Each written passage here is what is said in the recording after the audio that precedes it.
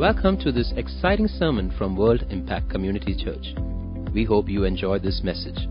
For more sermons and resources, please do visit us at wscc.in. Praise God. Good morning, everybody. What a joy to worship the Lord. This morning, I want to go right into God's Word, even as we look to the book of Hebrews and chapter 2. We are looking at verse 1 through 4. Hebrews chapter 2. And we're looking at verse 1 through 4. For this reason, verse 2 onwards, in fact. For this reason, we must pay much closer attention to what we have heard, so that we don't drift away from it. For if the word spoken through angels was unalterable or binding, and every transgression and disobedience received a just recompense, how will we escape if we neglect so great a salvation? After it was at first spoken through the Lord, it was confirmed to us through those who heard. God also testifying with them, both by signs and wonders and by various miracles and the gifts of the Holy Spirit according to His own will. And I want to focus this morning, how shall we escape if we neglect such a great salvation? In this particular portion of Scripture, the Bible makes three specific aspects. He says, in this particular verse, in verse 3, how shall we escape if we neglect such a great salvation? All around the world, there are people that are neglecting what God has done for us. They are neglecting it for various reasons. They're neglecting it simply because they don't have time. They're neglecting it because they have better things to do. They're neglecting the salvation because it's not trendy. They're neglecting because more latest fashions have come up. They're neglecting it because they've got to be politically correct in the nation that they're living in. People are neglecting it for whatever reason. In this part, there are three things that this scripture is talking about. Three things. Firstly, it says that there is a great provision that God has made. That for us, God has made for us a great provision which the Bible calls our salvation. Secondly, the Bible says there is a great danger. That first, after a great provision, there is a great danger. And the great danger facing each one of us is the peril of neglect, that we might neglect what God has done. And the third thing this verse says is that there is going to be a great judgment. If we ignore, how shall we escape? Three things. A great provision from God that God has made for us. A great danger that we ignore it or we neglect it, what God has done for us. And a great judgment if we ignore, how shall we escape? And I really don't want to focus on the second and third one, because I'm going to keep it for another week. This morning, I really want to focus on this great provision. The Bible talks about a great provision. There's a great provision. Why? What is this great provision? This great provision is what the Bible calls our salvation. That God made a way that we can have a salvation.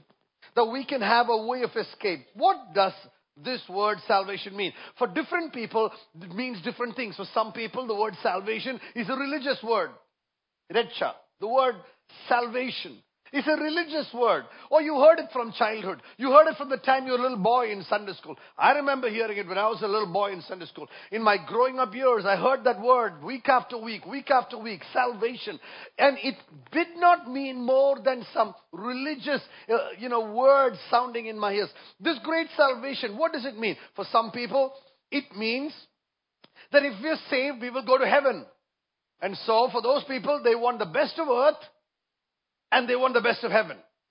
So, for earth, we want contacts on earth. that if I have the right contacts, if I know the right people, if I get to the right places, if I got the right contacts, oh, I will be happy here on earth. And so just like we have contacts for earth, some people want a contact for heaven. That Jesus would be a good contact to get to heaven, so that we can get to the Father. And I want you to know, our salvation is not a method to get to heaven. Our salvation is not limited in a way to get to heaven. What is salvation? It is not just that we are going to go to heaven when we die. Salvation does not mean that we can now go to church, or we are saying our prayers or doing some religious ceremonies or things like that. When the Bible says, how shall we escape when we are neglecting such a great salvation? Hallelujah. The Bible does not call it an ordinary salvation. The Bible calls it a powerful salvation. The Bible calls it a great salvation. It was not an ordinary act. It was a mighty act done by heaven.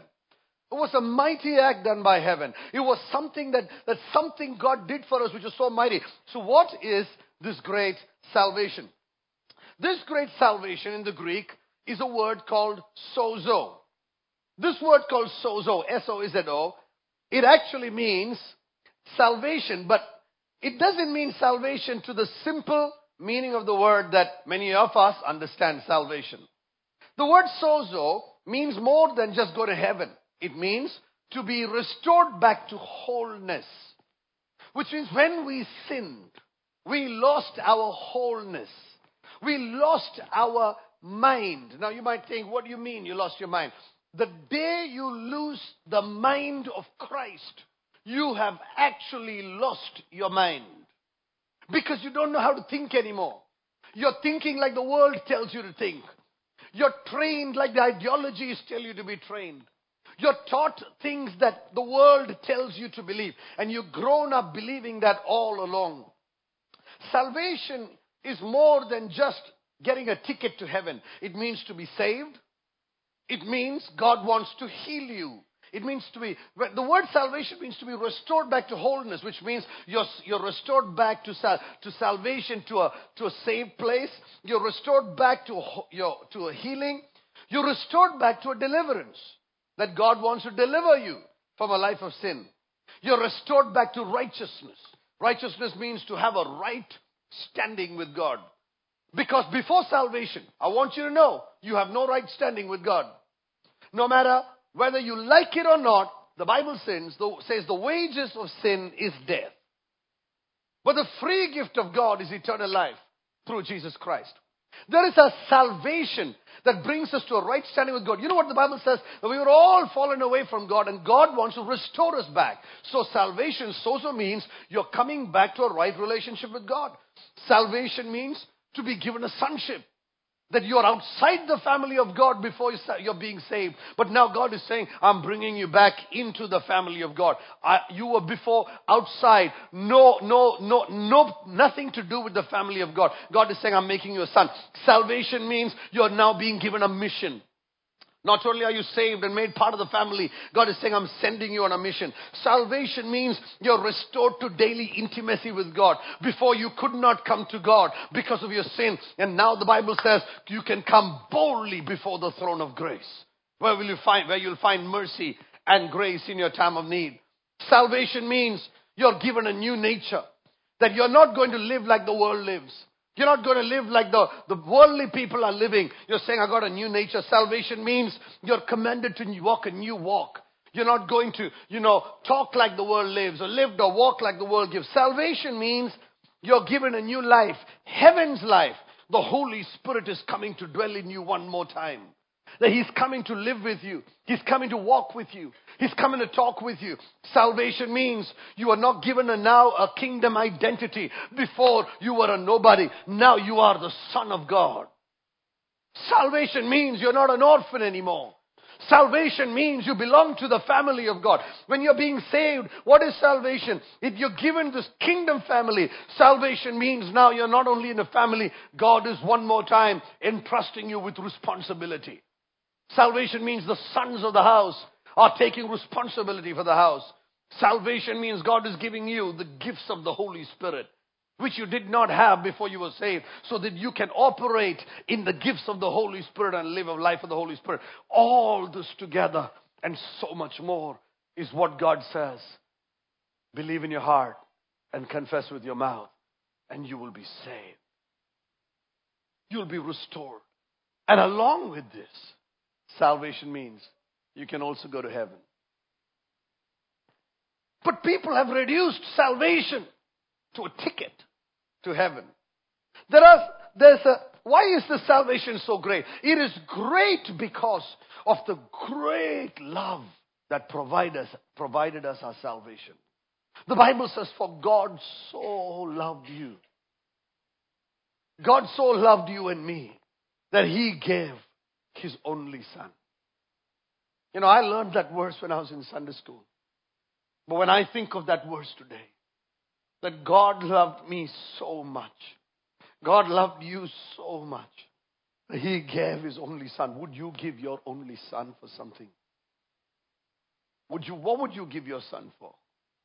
You'd give your son for popularity. You'd give your son for promotion. You'd give your son so you can have a good life. God sent His Son so that you can have a good life. That your life would come back. This is a great salvation because of the great love that gave His Son. This great love. This is what the Bible says.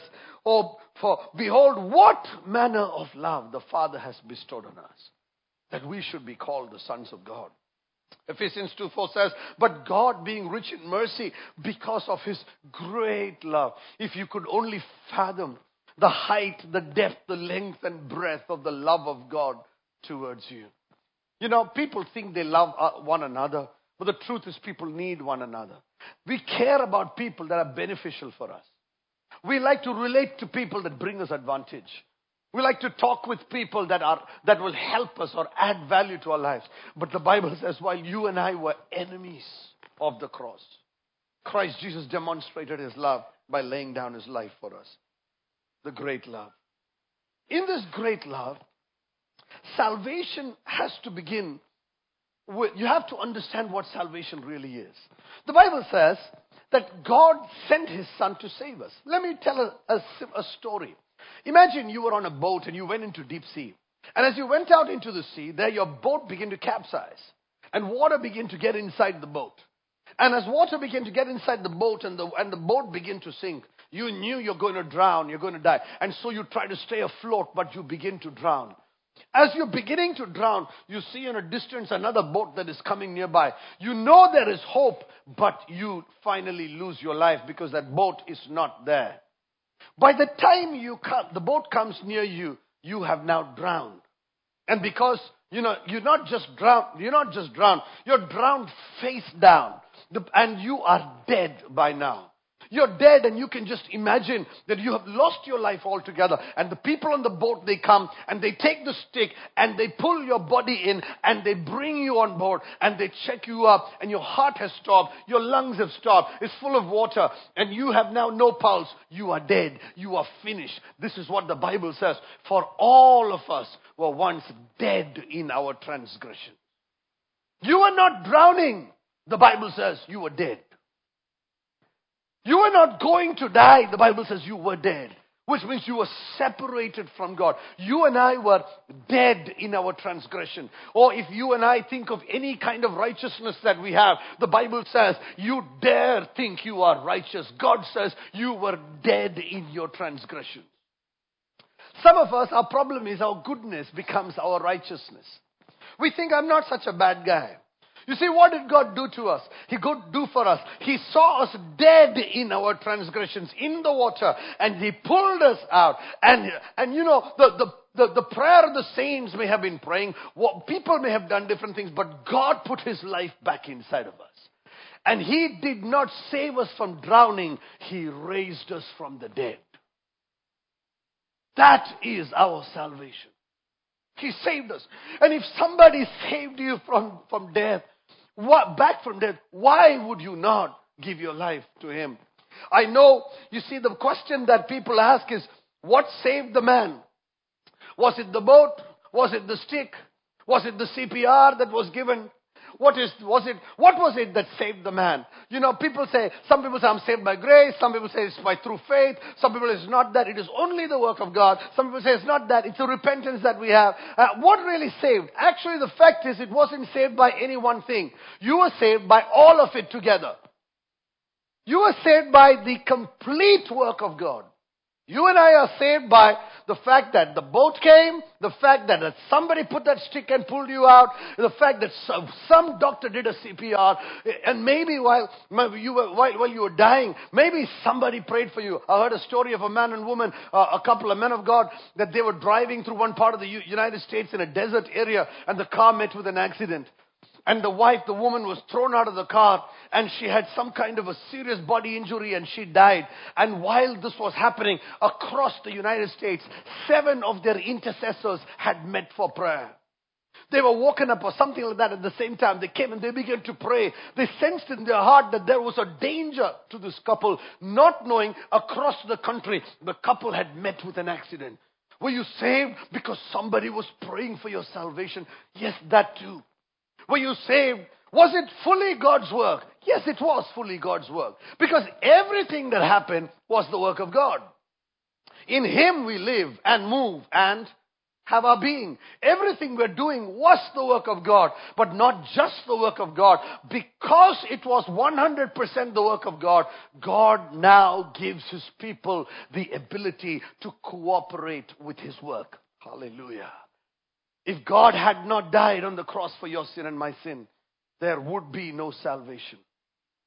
So even if somebody is preaching the gospel today, if I'm preaching the gospel today to you, it's because God died on that cross and made it possible. So what was it? The correct answer is it's all of this together. It took everything to save a man. According to the Bible, that there were different elements that got you saved and got me saved. I remember there was someone I know personally, he was in a car accident in France and he was thrown out of the car, and 4 hours he was dead. And he was left there, and they found his body after that. They took him up and they had taken the body back. And after 4 hours, he shares a story how he felt he was caught up to heaven. He went to heaven, and there he encountered the Lord, and he saw the glories of God, and he saw the terrible reality of hell. And after 4 hours, God had mercy on him to come back to his body. He came back to his body, and the rest of his life he spent telling others that God is a good God. If we would give our life to Jesus, we could be saved. No man on earth can promise you eternity except Jesus, who died and rose again. How can somebody tell you about the life to come unless they have been there themselves? Or they have authority over the grave. Nobody claims to have authority over the grave except Jesus Christ. Hallelujah. He said, I was dead, but now I'm alive. Which means today you and I are coming to a Savior. What is this element? This man, he said, he lived every day of his life. He's saying, I want to proclaim, I want to tell people. In that man's ministry, I gave my life to Jesus. But I heard about the gospel. And I thank God for that man, because he dared to proclaim this great salvation. People will try to stop us from telling others about an eternity, because people are intimidated about their eternity. The first element of our salvation, it was completely the grace of God. We are saved only by the grace of God. What is grace? Grace is God's enablement. It wasn't me. I couldn't do anything about it. That God enabled me to do it. Therefore, am I saved by grace? 100%. I'm saved 100%, absolutely by the grace of God. If you want to be saved, God needs to save you. Nobody else can save you. God needs to save you. The first element is salvation. God laid down His life for us. We have all sinned, and now He is giving us His amazing grace. A second element of salvation is that we are saved by grace, but through faith. What is faith? Faith is that we know Christ, that we know whom we have believed. Many people don't have faith. They have information. Information is not faith. Revelation is faith. Information tells you about a story about Jesus. Revelation reveals to you that you and I were sinners, and we have fallen short of the glory of God. The second element is our faith that we are hoping for. Faith is expressed in what we believe, and faith is expressed in how we live. We will live according to our faith.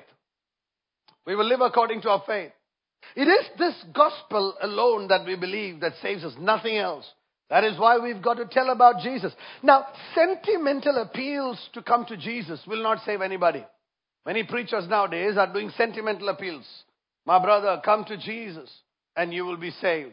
Coming to Jesus does not mean receiving Jesus as a good man. Some people say Jesus was a good man, so come to Jesus. They make sentimental appeals of his admirable character. Some like to come to Jesus because Jesus was a good guy. We admire Jesus. Or he says, no, he's not God, but he's a good one, and he died on the cross. Anyone that did anything good for me, we find good. So he's admirable. He's of that noble thing that he died for us on the cross, or maybe he changed somebody's life. That I want you to know that people that have not believed the whole gospel are not saved. To be saved, you have to not accept Jesus as a good man. You have to accept Jesus as your Savior from sin. What is this gospel? This gospel is the fact is that all man has sinned. You and I have sinned. Now this is the problem. Many of us don't want to confront our mistakes. You know why? We feel intimidated that somebody should judge us. Why should anybody judge me? I want to live free from judgment. I want to judge myself. But the Bible says that one day, Hebrews chapter 9:27 says, it is appointed for man to die once. Death is real. If you die today, if I die today, where will we go? Do we have a hope for our eternity? If your hope is only for this world, oh, how shallow is your hope. If your hope is only for this life, many people claim their hope is in the wealth, their hope is in the banks. Even as many banks are collapsing all around, people all around the nation are now becoming afraid. What will happen to my money in the banks? Everything that was put in a deposit. If your hope was in your fixed deposits, how shallow is your hope? If your hope was in the wealth or in your family name, how shallow, because your family name is not going to be known in heaven. The Bible says, praise be to God from whom every family is known. We are known by His family name. Hallelujah. That's the kingdom of God. We come to God. Salvation does not come on your terms or my terms. Salvation comes on God's terms. There is no other term.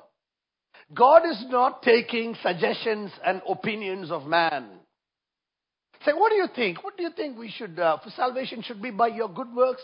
Okay, I'll consider that. God ain't taking no suggestions. You know why? Because the Bible says that we were His enemies. How do we know we are enemies? Because the Bible says we lived a life of sin and we were enemies of the cross, partnering with the devil. So salvation comes on God's terms, on no other terms. Salvation is completely the work of God, nothing else. Now, this is the difficult part. When we come to the difficult part, the question to believe, do you know that if you and I are not saved, that we have no hope for eternity? There is no hope. There's no hope. Your eternity has no hope. It doesn't matter how beautiful you are. It doesn't matter how rich you are. It doesn't matter how connected you are. Your eternity has no hope if we don't have a Savior. The reason for this is because this payment, the Bible says that God, what did He do? That everything was based on what He has done for us on the cross. When Christ pleaded with God if He had to. He said, Father, if it's possible, take away this cup of suffering from me. You remember that portion? But do you know?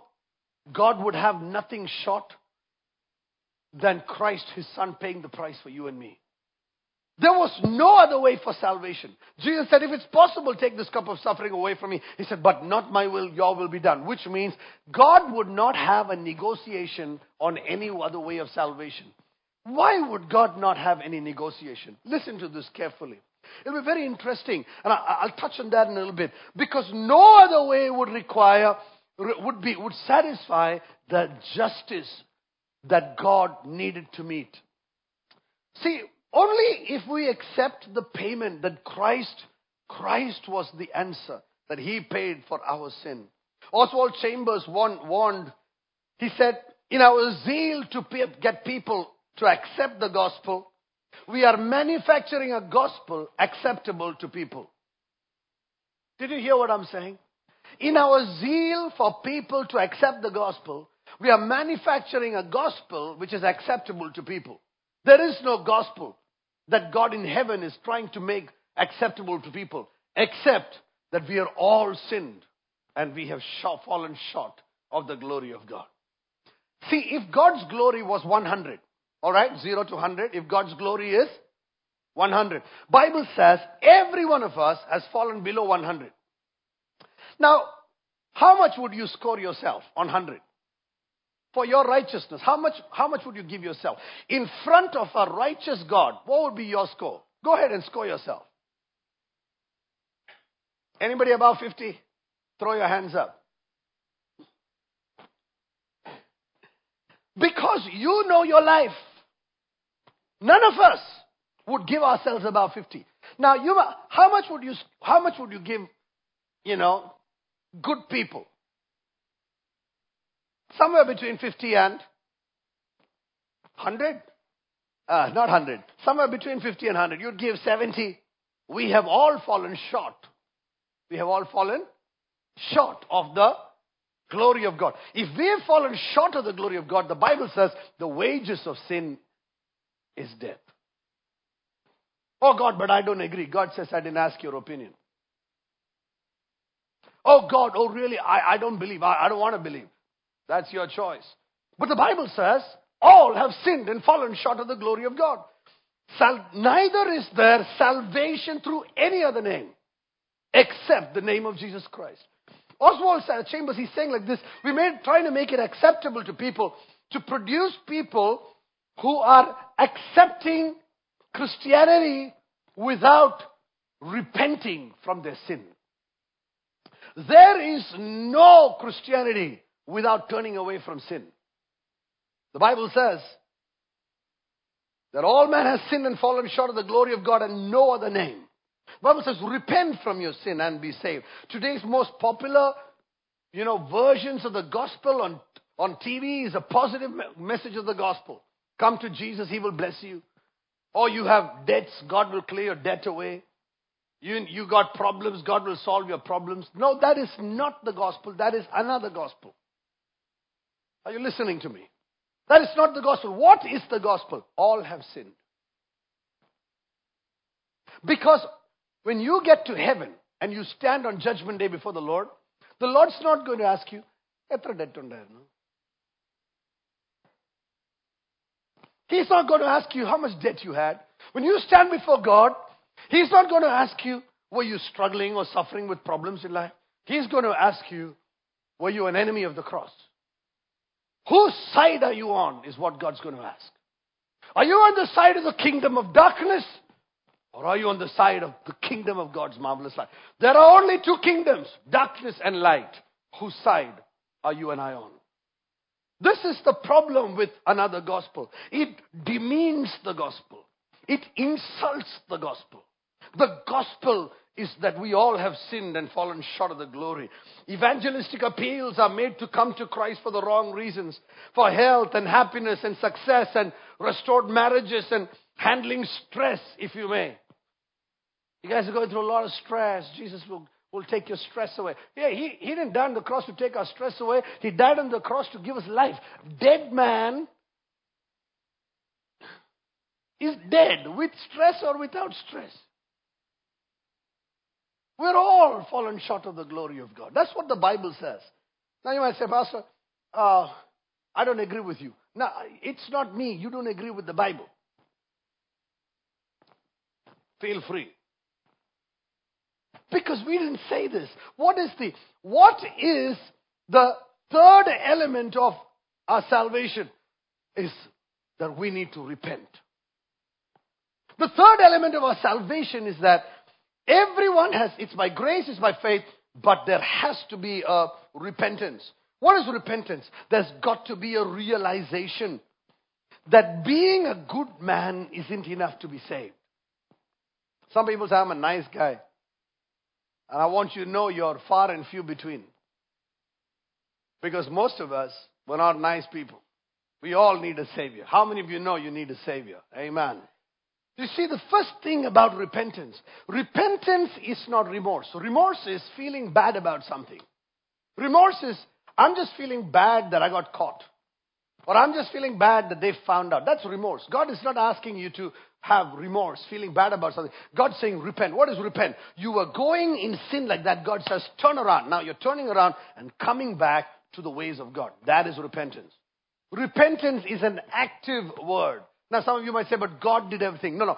God did everything so that you can repent. Amen. He loved you so much that He did everything you can repent. Paul was a good man. Being a good man, being even a devout man will not take you to heaven.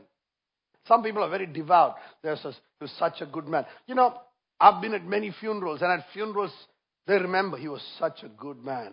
But I want you to know, being a good man won't take you to heaven. How will you go to heaven? We need to repent from our sin. The Bible says repent and turn around to God. Being a good person will not take you to heaven. The Bible says that Paul believed in God. He was a good man. He was fervent in his faith. He was running after a pursuant faith. And he wanted to be a fervent believer. Is it possible that Apostle Paul was fervently being good, running after the wrong thing? Is it possible that you and I can spend the rest of our life fervently running after something that will make no difference in eternity? Is it possible that you and I can find righteousness fervently in our family status, in our wealth, in our contacts?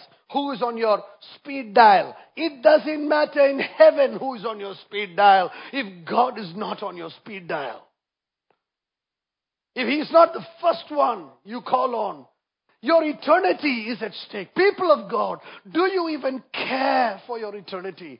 God is pleading with you and me. Don't live for the temporal. If your hope, your contacts are only for the temporal, how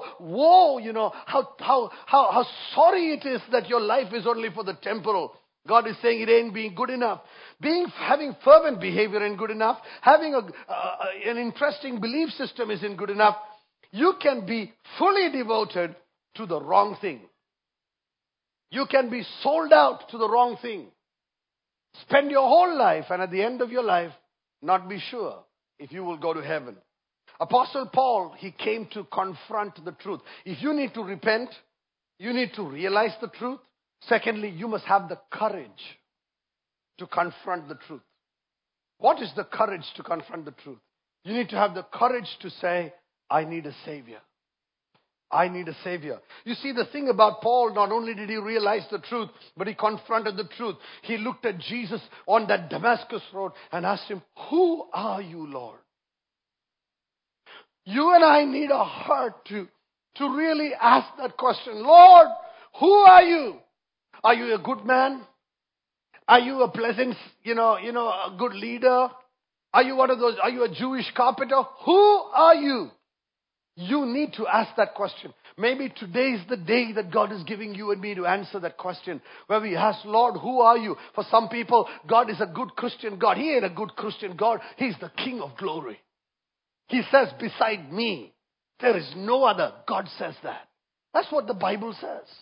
That you shall worship the Lord thy God with all your heart, all your soul, and all your mind. You shall worship nothing else. You can't even worship yourself. You can't worship your wisdom, your intelligence, your pride. He said, who are you? And Jesus said, I am Jesus of Nazareth, whom you are persecuting. Imagine if God said that to you and me. You're persecuting me with the way you're living. You're misrepresenting me with the way you're living. Paul looked at the Sanhedrin and he said, my brothers, I have fully done my duty to God with good conscience till this day. Can you imagine Apostle Paul saying, I have fully done my duty with a good conscience until this day? So, is it possible that you can have a good conscience and still not be right with God? Paul recognized that. In fact, he says in the Bible He says like this, my conscience doesn't condemn me, but that does not mean I'm innocent. Some people say, I have a good conscience. I've not done anything wrong. Paul says you may have a good conscience, but you still could be fully wrong. Because our conscience can be seared. Our conscience can be marred by the ideologies of the world. So what you've been doing with a good heart, clear conscience could be clearly wrong in the sight of God.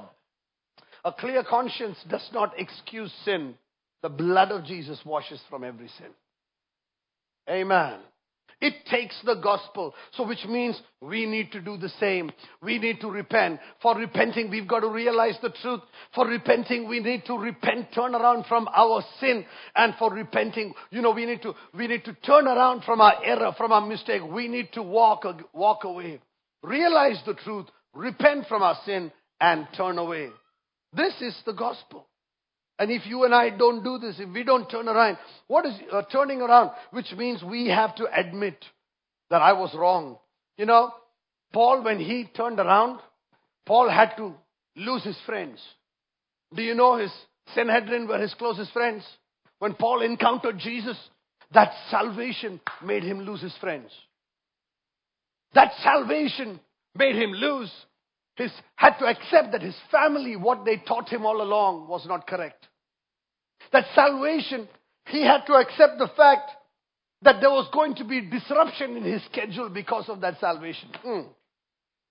That he was on the Damascus road to persecute some people. That salvation meant there was going to be a change of plan. How he lived till yesterday is not going to be how he was going to live from that moment. Salvation will invade every part of your life. This great salvation, it means you are not being saved to be given a ticket to go to heaven. Salvation means you're asking Jesus to be your Lord, your Master. If He is not Lord of all, He is not Lord at all. Salvation is a change of role. Hallelujah. Amen. It's a change of rulership in your life. Salvation is a change in who is the master. Salvation takes you away from sin and it takes you away from slavery. Salvation makes you a son and it makes you a steward or a servant of the gospel of Jesus Christ. Salvation does something to you. It's mighty because this repenting and turning away means salvation asks you to have a change of mind, a new perspective. The way you looked at the world till yesterday was not the way you looked at the world anymore. When I got saved, something changed deep in my heart. Before I got saved, I had a success story. I was good at so many things, from education to music to so many things I did. I was a success story. But when I got saved, I felt I needed a savior. I knew that this was the loudest encounter of my life. People of God, meeting your life partner is not the greatest thing of your life, because one day you will lose your life partner. They will die.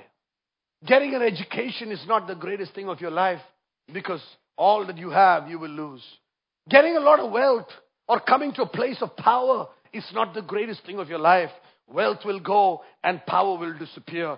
The greatest thing of your life is to encounter Jesus as your Savior. This will take you to eternity. This salvation will begin to affect whom you talk to, how you live, where you go, what you speak from your mouth. This salvation will affect what you live for, what is your ideology, everything. And God wants you to know that you have to make a choice to turn away from what is sin, to live for God. There has to be a turning around, realizing. And this thing is going to lead you to obey. Being saved means to live right, to obey the word of God, to live right and to change the way you have living. The Bible says, as moment Paul encountered Christ, the word of God says, the Lord said, get up, go to the city, there I will tell you everything you have to do. Which means now instructions are going to come from God. Being saved means hereafter I am going to take instructions from God. Hallelujah. Anybody with me this morning? Hereafter I am sold out for Jesus. I'm going to take instructions from God. That is what it means to be saved. Get up and go into the city and you will be told what you must do. An encounter with Jesus changed my life in such a way. I started taking orders from God of heaven. Sometimes people object to having to do something in order to be saved. No, repentance is a mandatory aspect. And obedience, the Bible says, unless you repent, you will all perish. God wants you and me to obey the message that God has the gospel, and this gospel is the power of God unto salvation. Not only must you be saved, in that way the Bible says God wants you to go and be baptized. Well, baptized in water, that you can be, it will be a public proclamation of your inner conversion. Baptism is not the personal agenda of any local church. Baptism is a commandment of God. Repent and be baptized. Amen. Repent and be baptized. മാനസാന്തരപ്പെട്ട് രക്ഷിക്കപ്പെട്ട് സ്നാനപ്പെടുക. This is a command of Jesus. Repent and be baptized is a command of Jesus. Every one of you, repent and be baptized. The apostles cried out. They said, how shall we be saved? If you today want to know, the Bible says you and I should be baptized. It's not child baptism the Bible is talking about. It is a public declaration of our inner change. God is saying, not only is it baptism, the next element of your salvation is that God wants you to be filled with the Holy Spirit. He's giving you the Holy Ghost as an advance token of the life to come. If you and I walk with the Holy Spirit, we begin to encounter and experience that we will become His witnesses. Everybody say witness.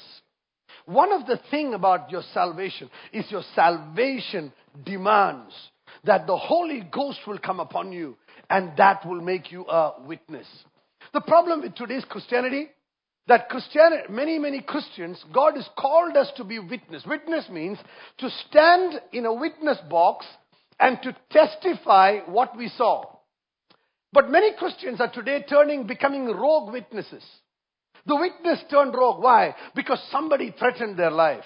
Or somebody told them, you'll be in trouble, you'll lose your job, or you'll lose your life, or you'll lose this or that if you witness. You know, people are turning rogue. They have an encounter with Jesus, but are turning rogue to witness because they're afraid to lose their life. And the Bible says, you will be my witnesses. Salvation makes me a witness. I will stand and testify of what God has done for me. Hallelujah. Something in me will burn for this gospel. Salvation not only makes me a witness, salvation calls me to endure till the end. The Bible says, for he who endures till the end will be saved. The day we accept Jesus, that day we have begun our salvation. But the Bible says salvation is not a one-moment experience. The Bible says the day we receive Jesus, our salvation has begun. And the Bible says, he who began this good work is faithful to bring it to completion. Righteousness is a process. You are righteous, but you are being made righteous. You are adopted as a son, but you are awaiting the adoption as sons. The Bible talks about how it has started the day you're born again, but it is continuing till the day you die. He who endures till the end shall be saved. Endurance, the Bible says in Mark's Gospel 13:13, that those who endure till the end shall be saved. Because the enemy wants to distract you and deceive you. Why is this salvation so great? It is so great, not only because of love, it's because Jesus paid a heavy price for you and me. The Bible says you were not saved with perishable things like gold or silver. You were saved from your futile ways that you inherited from your forefathers. You know, most of us are living a futile life. Many people, after being born again, also we are living a futile life. Many people don't know why they're living, what they're living. They've seen some people live, they want to live like that. They're living a futile life. God says this salvation saves you from the futility of the ways of your forefathers. You were not redeemed with perishable things like gold and silver, but you're redeemed by the precious blood of Jesus Christ. Precious blood. You're redeemed by what Jesus did for you. Somebody gave his blood for you, so that for the rest of your life, you will be grateful. As a medical doctor, I recognize the gratitude that people have when they have a transplant. If somebody had a transplant of a heart, someone gave their life for you to live a good life. Somebody gave a part of their body for you to have that transplant. And if you had a heart transplant from somebody, you'd probably keep their photograph or picture in your house. And you'd probably spend the rest of your life being grateful to somebody who gave you another day. I heard this saying. I read it in Kohima on a graveyard, on a war memorial graveyard in Kohima. Just put up. It says, when you go home, tell your people. A war memorial graveyard. It said like this. When you go home, tell your people that we gave our today for your tomorrow. What Jesus did was that he gave his today, his life, so that you can have life. You are not just forgiven from sin and being taken to heaven because you're a nice guy. You are dead. Face down in the water. Face down in the water. Dead, gone. CPR, no response. They did everything possible, no response.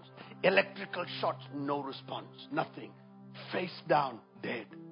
But the Bible says God, who was rich in mercy. The Bible says that God who is rich in mercy. You see, God paid a heavy price to get you saved.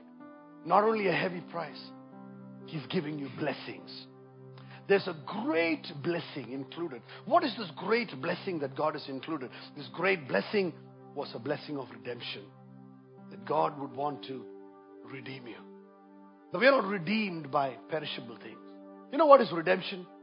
Redemption is to be purchased. You know, there was once a young boy who made a boat. As he was making this boat, he took pain. He took pain to put the wood together and to put all of that together. He put the sails. It was a beautiful boat. He polished it and he made it so beautifully. And he would go with this boat to play on the waters. But one day, as he was playing with this boat, a wave came and took the boat away. And it went into deep water. He couldn't go there and get the boat. And he saw it going away and his heart was broken. Many days later, he walks into a shop. And in that shop, he sees his boat on the counter with a tag. He runs to the shopkeeper and says, "That's my boat, that's my boat." The shopkeeper says, "No, that's not your boat. That boat's for sale." And he says, "No, but I made that boat." He says, "No, that's for sale." And you see, he tried to negotiate with the shopkeeper for some time, but the shopkeeper wouldn't listen.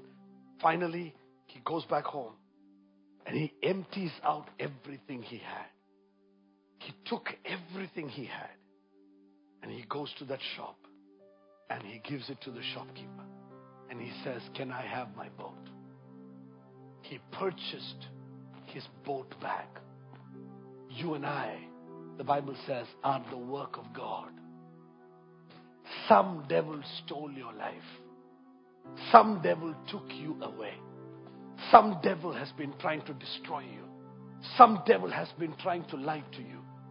And Jesus took his own blood and went into the Holy of Holies. God the Father would have nothing less. And there Jesus gave his blood for your sin and my sin. It was a total purchase back. It was not a ticket to heaven. It was a pouring out of the life of heaven for your life. It was life for life. It was life for life. So that you and I today will no longer live for the lusts of the flesh. That we will no longer live for ourselves. That we will live for him. It tells me that I am redeemed. This great blessing tells me that God showed me mercy. That I had no right to be saved, but God showed me mercy. His great mercy towards us. This Bible tells me that not only redemption, God gave me righteousness. That God He's saying He wants to make us righteous. Righteous means right with God. You and I are not right with God because of our sin, but God is saying through Jesus. He's not taking you to heaven. He's making you right with the King. Today, would you want to be right with God? God's asking you, can you be right with God? Can you put your life right? Not only is He asking to make you righteous, He's saying, I want to give you an identity. Many people have earthly identities. Family name, political alignments, or wealth, identity, business house, wealth, alignments, or whatever. And the Bible says God is not going to have any of that identity. He's saying, I want to make you my son, my daughter. God wants to make you family. He gives you identity. Not only identity, He gives you an inheritance. He's saying, you have hope in this world, and you have an inheritance in the world to come. That He says that you will know the hope of His calling, the exceedingly great riches, and the power, that exceedingly great power that is available to you. That God will give you an identity. Not only an identity, He says, an inheritance. He says, I want to give you authority. The Bible says, behold, I give you authority to trample over snakes and scorpions and over all the power of the devil. Hallelujah. That you're no longer afraid. You don't have to be afraid anymore. You're walking under the authority of the Holy Spirit. Amen. You're walking under the authority of God. That you will have authority over demonic holds, strongholds. That in the name of Jesus, you will bind demons. Hallelujah. He gives you authority. He says nothing will harm you. Not only authority, God gives you responsibility. When you get saved, when you become a son of the house, God doesn't just say, getting you saved and going to heaven. He gives you a responsibility. What is the responsibility? He says, go into all the world and be my witnesses. He's saying, if you are really saved, witness about it. If you're really saved, tell others. The mark of a child of God, he will tell others what his daddy has done for the world. The good news of the gospel is not that you're going to hell. The good news of the gospel is nobody has to go to hell. That all of us can go to heaven if we would ask Jesus to come into our life. That we would carry a responsibility. Not only a responsibility, God is saying, finally you will have rewards. Apostle Paul, he said, I'm already being poured out as a drink offering. And the time of my departure is at hand. Paul was keenly aware that his departure was coming soon. Are you and I aware of our departure? Are you excited about your hope? Are you living for a departure? Are you waiting? As the years go by, I was telling my wife and some other friends recently, I'm becoming so much more conscious of eternity. I'm excited about eternity. I'm looking forward to eternity. I'm looking forward to seeing Jesus, being with Jesus. This world has no hope. All around people are hopeless. Systems are failing. Ideologies are failing. But Jesus never fails. Amen. He's the same today and forever. If you will give your life to Jesus Christ, I want you to know, don't neglect this great salvation. This is a great salvation. Today is the day of salvation. Today is the day for you to be born again. Every eye closed in the presence of God. I want to ask you today, if you would realize that you need a Savior, that you need Jesus, because all man has sinned and fallen short of the glory of God. Everybody is fallen short of God's glory. We need the Savior. And today you need a Savior and I need a Savior. No, your prayers and good works will not take you to heaven. We need a Savior. Oh no, your church attendance will not take you to heaven. Which church you're part of will not take you to heaven. You need a Savior. Oh no, your bank account will not take you to heaven. You need a Savior. Your offering in church will not take you to heaven. You need a Savior. You need a Savior. This is a great salvation. This is not a message of how to get to heaven. This is not a message of which buses go to heaven. This is a message of who is your master. This is a change of who is the master.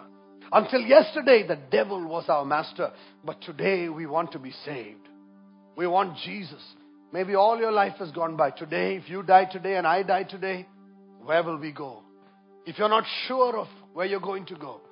I want to tell you today, you don't have to live in fear. You can have confidence in Jesus Christ. If you today are not sure of your salvation, I want you to know you don't have to go back afraid. Repent for your sin right now. Wherever you are right now in this place, if there are people that need to give your life to Jesus, maybe you've been coming to church for a while, maybe you're thinking you're saved, maybe you're not sure or you're not confident of your salvation. Today is the day. God is saying, today if you will come to me, today, right now, wherever you are, you make that decision to follow Jesus Christ. You don't have to, when you stand before God, nobody's going to stand with you. You're going to have to give an account for your life, you yourself with God. And so right now, God is knocking on your heart. He's saying, behold, I stand at the door and knock.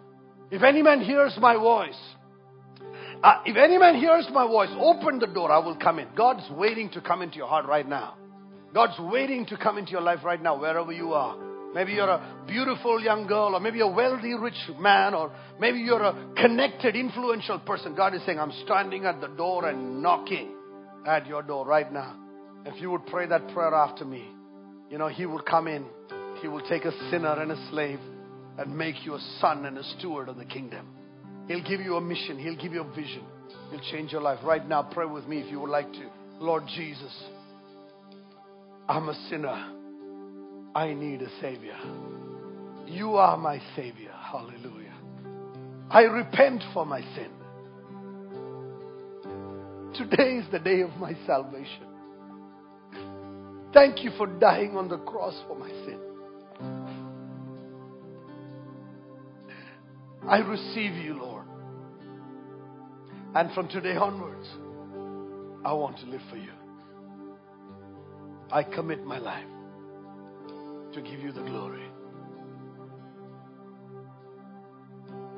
And if there are people in this place that have not been witnessing this great salvation, God is saying, I want you to witness. I want you to tell others. Tell the world that Jesus lives.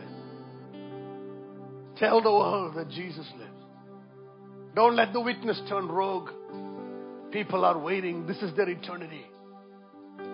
God is saying, will you tell others what God has done for you? Father, I pray in Jesus' name that the church will be passionate about witnessing this great gospel. And Father, I pray a blessing on the church.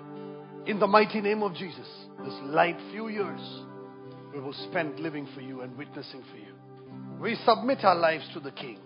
You alone are our King. There is no one else. We give you the glory. In Jesus' mighty name we pray.